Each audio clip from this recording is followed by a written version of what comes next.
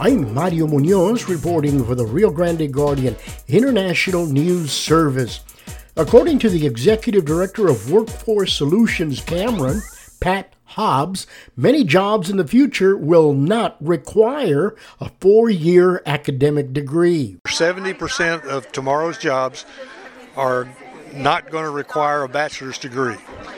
They will require high school and a little bit of post-secondary for credentials and specific training for a specific skill set.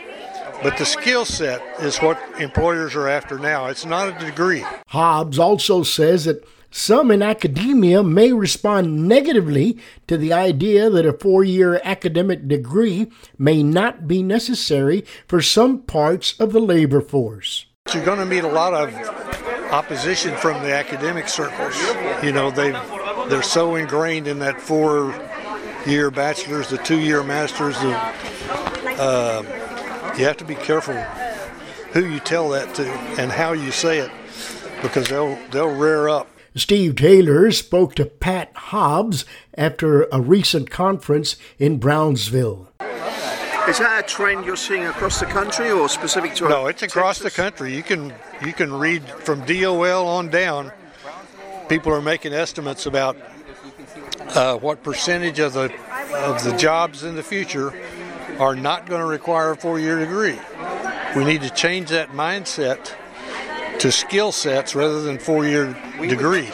And if you think about it, very few occupations, you could probably count them on 2 hands, require 4 years of education. If you cut out some of the English, history, math, government, science, which are all important, but you can always go back and get them later, those degrees could be condensed, make them speedier, because the employers are screaming for workers. They say, we don't care if they know who the 45th president of the United States was. We need skill sets and we need trained employees right now. So the demand is there from the business community, the big companies, large companies, small companies. They're all saying to you, this is what we need. How do you explain that to parents that want to see their children go to university and get a 4-year degree? Yeah, I think it's a paradigm shift, and it's going to take years. You know, it took 40 years to drill that into everybody. Now we got to undrill it. And I think it's a combination of employers sounding the horn, me doing it, DOL could do it, and but you're going to meet a lot of opposition from the academic circles. You know, they're so ingrained in that 4-year bachelor's, the 2-year master's. You have to be careful who you tell that to and how you say it, because they'll rear up. And it doesn't help, like you said, that you don't have a good job telling your story because of what you can offer, because you're not allowed to. You're not allowed to advertise. You can come to events like today and give speeches, but it's a hard job for you and other workforce solutions groups around the state to explain the current trends. Yeah, and all the services that we provide. We're trying to work very closely with the CTE programs at the ISDs, because that's where they're training. They're leaning toward training rather than academic degrees. They're putting people to work faster. I always remember you telling me years ago that we've really got to be ready for SpaceX. We've got to be ready and train the workforce as they're leaving high school, train for these jobs. I know it hasn't really ramped up, but it is pretty significant, the largest private employer in Cameron County. How do you think we're doing in training the local students for these jobs that are coming our way? Well, I think we did a fairly good job. I think I heard the other day that about 70% of SpaceX's employees are locals, and that's important.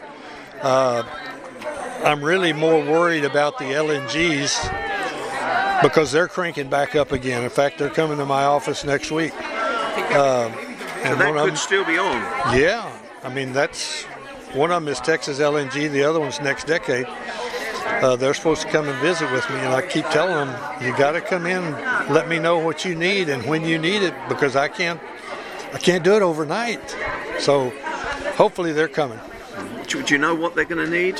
What sort of skill sets?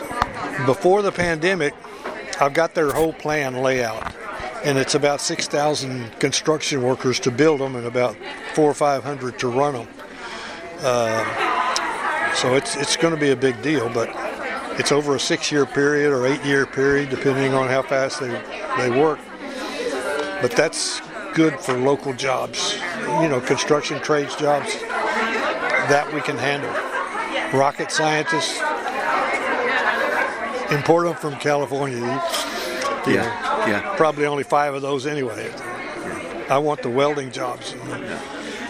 Anything else you'd like to add, Pat? No, I appreciate you being at all these events and helping us spread the word. I think the most important thing I was trying to put across today to these people who can spread it to other people is that we've got an awful lot of services available. I mean, whether they're unemployed or underemployed or seeking a career, we've got a lot of resources that can help them make those decisions, the right decisions. How do they reach you? Contact names, numbers, etc. 546-3141 here in Brownsville. And the website? WFSCameron.org. Pat Hobbs, Executive Director, Cameron Works, thank you so much for today's interview. You're quite welcome. Thank you, Steve. The Executive Director of Workforce Solutions Cameron, Pat Hobbs, spoke at a conference, Inquieta, Women Maximizing Their Impact, that was held in Brownsville. I'm Mario Munoz, reporting for the Rio Grande Guardian International News Service.